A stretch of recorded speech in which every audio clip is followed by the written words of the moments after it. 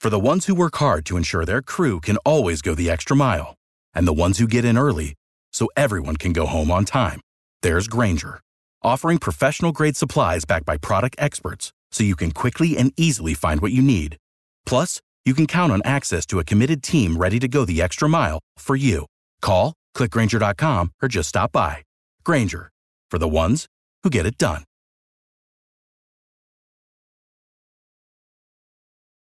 Every team, every topic, everywhere. This is Believe. The ISO with Dan Dickow and SB Live Sports, brought to you by the Believe Podcast Network, the #1 podcast network for professionals. Here's Dickow from the deep corner for three. It's on now. Downtown Dan connects. Every morning when I'm working out, I'm listening to your podcast. Keep up the great work. I mean, I've seen Dan Dickow hit some big shots in the NCAA tournament.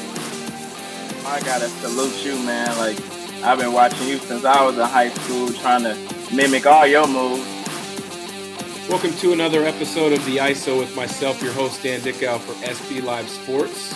Conversations with experts throughout sports. Today's guest, a former teammate of mine, although it was only for a short time, also an opponent that, I'll be honest, I had issues with because he was so quick. That's partly the reason he has his name. He's currently the head coach at Hofstra, Speedy Claxton. Speedy, it's been quite some time. Great to see you. I know, man. It's great catching up with you, man. Look forward to chopping it up here. Absolutely. You know, we'll stay on the topic of being one of those guys that gave me a lot of problems. You and I were probably, I'm guessing, similar in the fact that we're both undersized players growing up, and we had to find something to hang our hats on. What was it for you that kind of drove you to keep not listening to outsiders' opinions of yourself and your game and just keep working and believing in yourself? I mean, I knew where I wanted to go. The NBA was my dream, and I wasn't going to have anybody tell me that it couldn't be reached. So I worked my butt off for it. And, you know, I was always a prove somebody wrong type of person. You tell me I can't do something? No, I'm going to show you that I can. So I'm going to prove you wrong. That's so very evident when you're looking at guys our size make it to the NBA. And I don't want to make that, a consistent theme of our conversation. But when you are now coaching and you're looking at potential recruits and how you evaluate them, you probably have to put yourself back in your shoes when you were in high school and think about what you had success with or how you would hang your hat. When you're out there recruiting and evaluating, what makes you excited to recruit them to be a Hofstra player?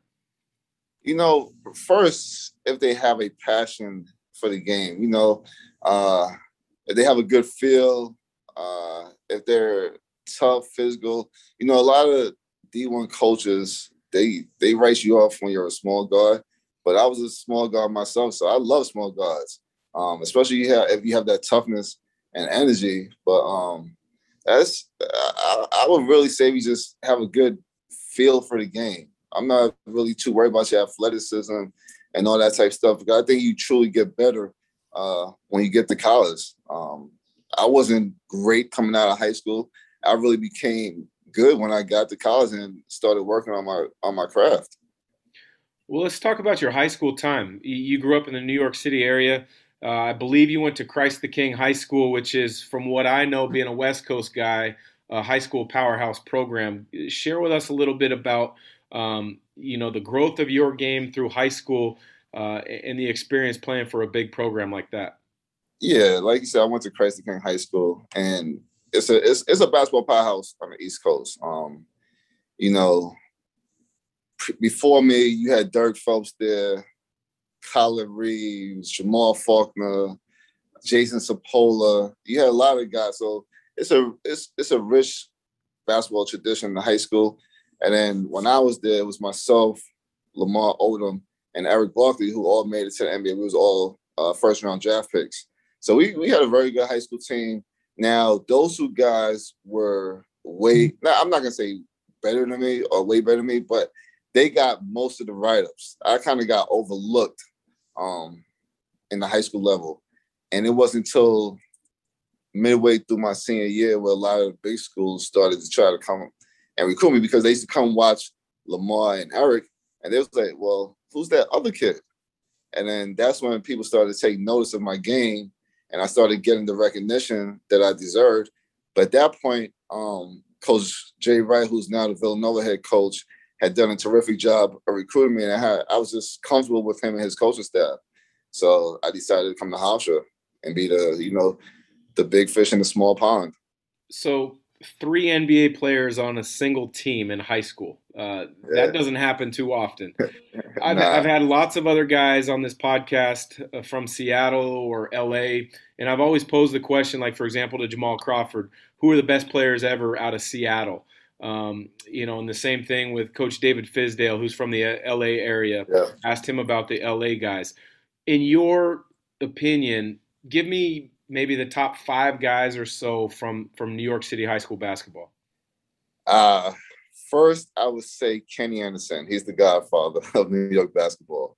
Then you got Steph Marbury. Then you got Mark Jackson. Then you got Rod Strickland. Then, honestly, I'm going to throw Kemba in there as the 5th one. I mean, Kemba had a really, really good NBA career. He's probably had the best NBA career out of all the guards that ever came out of New York. That's awesome, because I think you and I, in remembering conversations and going through practice and film sessions, we see the game fairly similar, and I love the fact that you just named 5 point guards. I got some of my point guards some love, man. Absolutely. I love that, because my eye goes straight to point guards when I'm coaching my son's group or if I'm in a workout with other kids. Listen, we both know that's where it all starts, from at the point guard position. You have a good point guard, you can have a really good team. 100%. They're the point of attack on defense, even though you were 100 times better than I was at that end of the floor. And then on the offensive end, you're the guy getting everybody involved, and you're keeping things organized. Exactly. So let's talk about Jay Wright at Hofstra. He's obviously gone on to Villanova, won multiple national titles. He's a Hall of Fame type coach. When you were being recruited and when you played for Jay Wright, what was that like? Was he energetic? Was he a supportive coach? How did he impact you and help you grow? Well, he is a super supportive coach. He coaches with a ton of energy and effort. It's funny because when he recruited me, he was like mad cool, mad laid back. He was like, you almost be like, man, I would love to play for this dude. Then when you get him on the court, he is totally different. He's very animated, cursing and yelling. I'm like, whoa, this was not the guy who recruited me. Seriously, it was like Jekyll, Mr. Jekyll. It was like Dr. Jekyll and Hyde. So I was like, wow, this dude's really switched it up. But, I mean, he really shows you that he loves you and he genuinely cares for all of his players. So you have no choice but to give you 100%, man. He's Mr. GQ of college basketball on the sidelines. Was he that way at Hofstra, or did that evolve over time in Philly?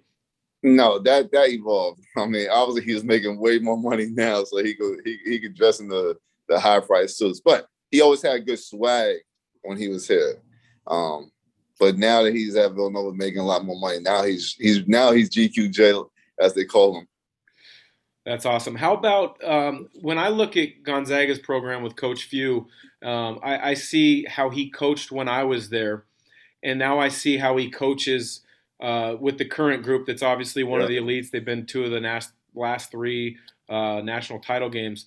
I've seen a growth and an evolution of his understanding of what he wants to do and a comfort level of who he is as a coach. Have you seen the same growth in Jay Wright from then till now? Absolutely. Absolutely. I would go, like when I was a scout for the Words, I would go watch some of his practices. And after practice, I'm like, yo, who are you? Like, you would never this kind to us. He was like, Speed man. He's like, you got to change with the times. He said, you really can't mother F these kids nowadays or you're going to lose them. he said you almost have to yell at them, but then love them in the same sentence. So I was like, okay, I get it. And now that I'm coaching, I see that. And that's what I try to do myself. So where did you get the passion to want to coach? Because we talked really quickly off air before we began recording. You did a couple years of scouting in the front office of the Golden State Warriors. Many guys think they just transition from playing to having success in one career or the other. But a lot of times it takes one thing to realize that's not for me. I really want to go there. You found your coaching passion and you're really kind of ascended as you're now the head coach at Hofstra. But did you always think you might get into coaching, or did you fall into it? No, I kind of fell into it, honestly. You know, my last year when I was at Golden State, Don Nelson was the coach at the time. And, you know, I was pretty much done playing. I was kind of more like a player's coach. And I guess he saw how I interacted with my teammates and how I directed them on the court, even though I wasn't like fully playing. And then one day after practice, he came to me. He was like, "Yo, Speedy, you ever thought about coaching?" And at that point, it never crossed my mind. And from that point on, I was like, wow, if Don Nelson is telling me that I could coach this game and he's a Hall of Fame coach, maybe I should start putting some thought into this. And then when Coach Mahalik, who was a former coach here before I got the job, he took the Hofstra job, and I knew it would be a good opportunity for me to join his staff and kind of learn from somebody who's been in the college game for a long time. So I did that, and I just kind of fell in love with it, you know, helping these kids reach their dreams like I did mine, and just put them in a better life situation. I helped my first recruit ever that I had when I became assistant coach. He went on to get drafted and make it to the NBA 2 years ago by Utah, and like that was such a great feeling for me to help somebody get to that level. Like it was dope, man. Obviously, as a head coach, you've got a lot of film you're going to be breaking down. You got to watch opponents, understand upcoming opponents, as well as maybe watch past games of yours for strengths and weaknesses, where areas you can improve. But when you get free time, do you prefer watching college or the NBA? No, I much rather watch college than the NBA. I really don't start watching the NBA until they get to the playoffs, because I mean, obviously you know too, but that's when you really get to see who's what. Like that's when guys are really starting to play. I think during the regular season it's glorified pickup. And then when you get to the playoffs, that's where they start playing real basketball and you see who's really good player. Yeah. What's your philosophy as a head coach for year one at Hofstra? You mentioned the previous coach you worked under for a number of years. A lot of times when a new coach comes in, there's a couple small tweaks they want to make here or there. When you're preparing for this upcoming season, what is your team going to hang their hat on? Defense. I think defense really wins championships. In years past, when I was an assistant coach here, we played predominantly zone. I'm not a zone coach. I never liked playing zone as a player. So these last not these last 5 weeks, but we get 8 weeks during the summertime to work with our guys. And we only had 6 weeks, and we focused all on defense. They might not have liked it, but I truly believe if we could get stops on the defensive end, we have really good scorers. We're going to be able to score on the offensive end. But if they buy in on the defensive end, we're going to really be able to be good. And they did buy in this summer, and they were amazing. What's been the biggest adjustment of going from assistant coach to now being the head guy who's writing up the practice plans, who you have the final say with how things are done? Yeah, you said it. You have the final say. So everything comes to you, and you give the stamp of approval. From these kids' majors to practice plans to calling the plays, I mean, to meeting with donors, it truly is a big step up. Let's go back to NBA days for a short bit. There were a number of players that gave me problems. When you look at your career, who were the guys that were the hardest guys for you to match up against?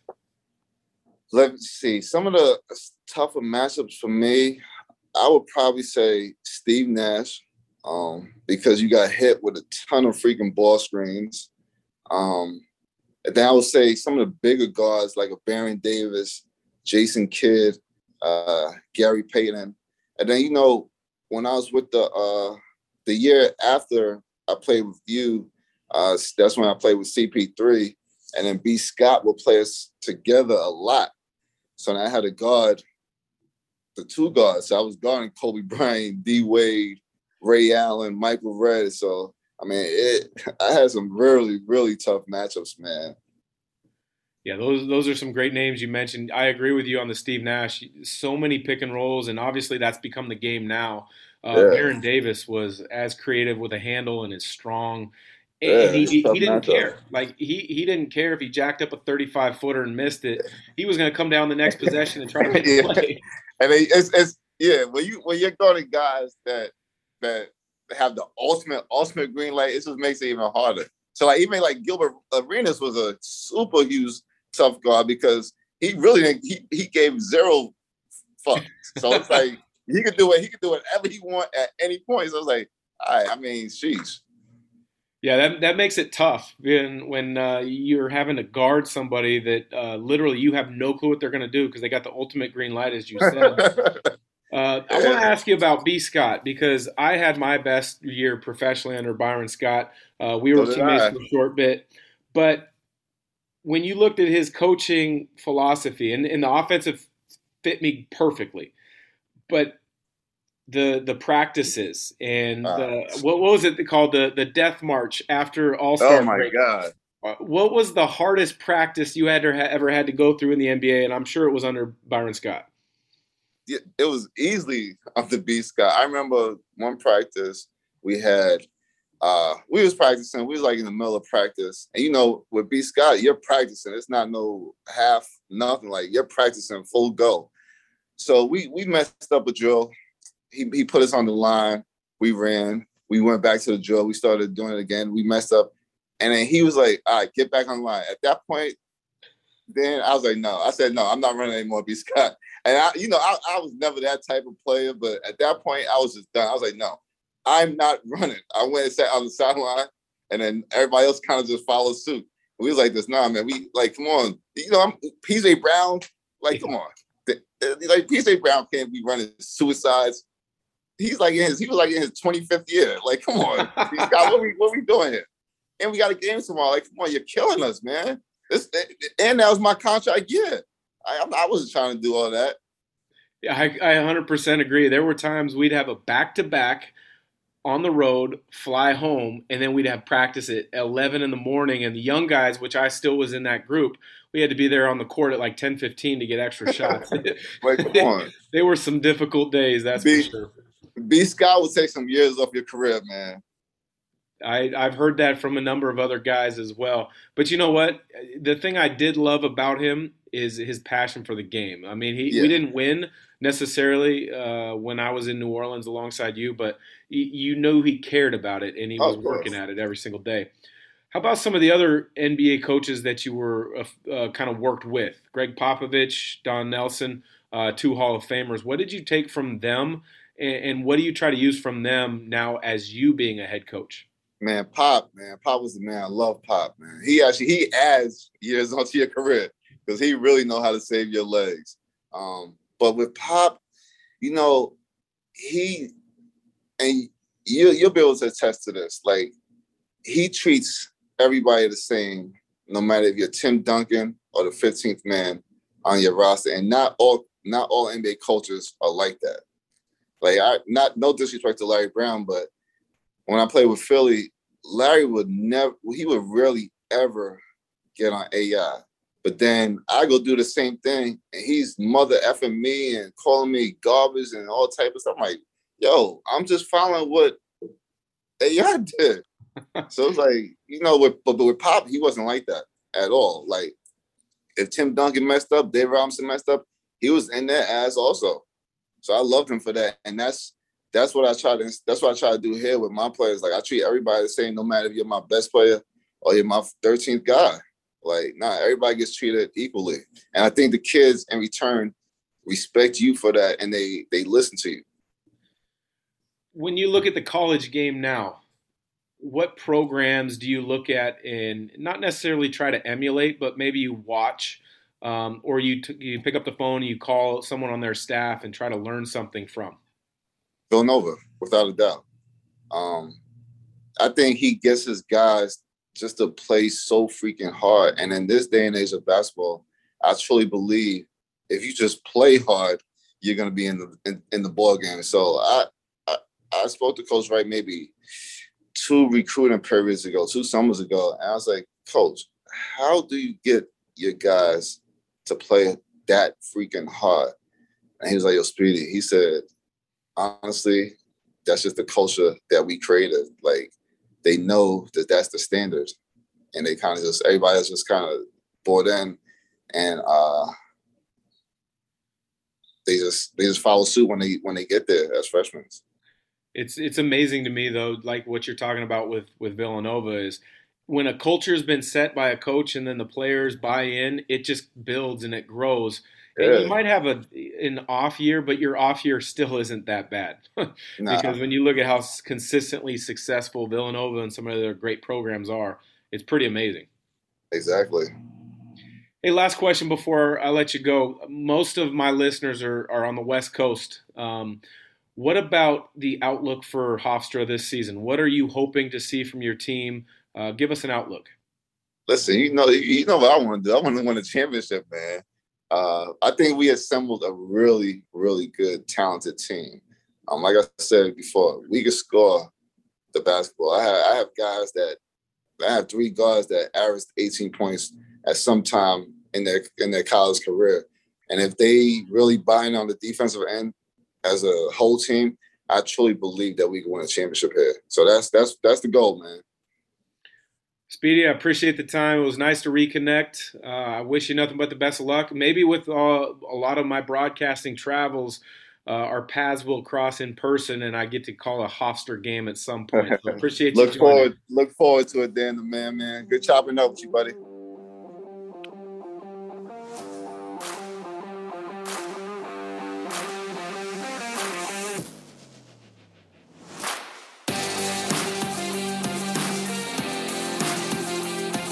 The ISO with Dan Dickow and SB Live Sports, brought to you by the Believe Podcast Network, the #1 podcast network for professionals.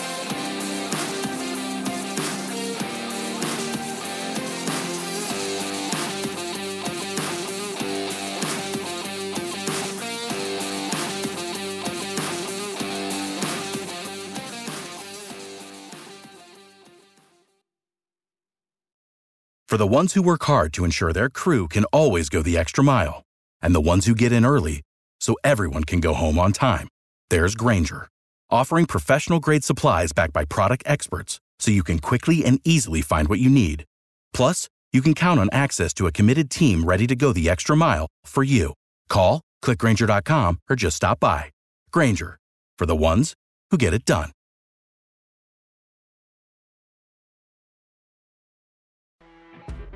You know when you're listening to a true crime story that has an unbelievable plot twist that makes you stop in your tracks? That's what our podcast, People Are the Worst, brings you with each episode. I'm Rachel. And I'm Rebecca. We're identical twins who love true crime cases that make you say, didn't see that coming, and we hate the people responsible for them. Listen to People Are the Worst now on Apple, Spotify, or wherever you get your podcasts.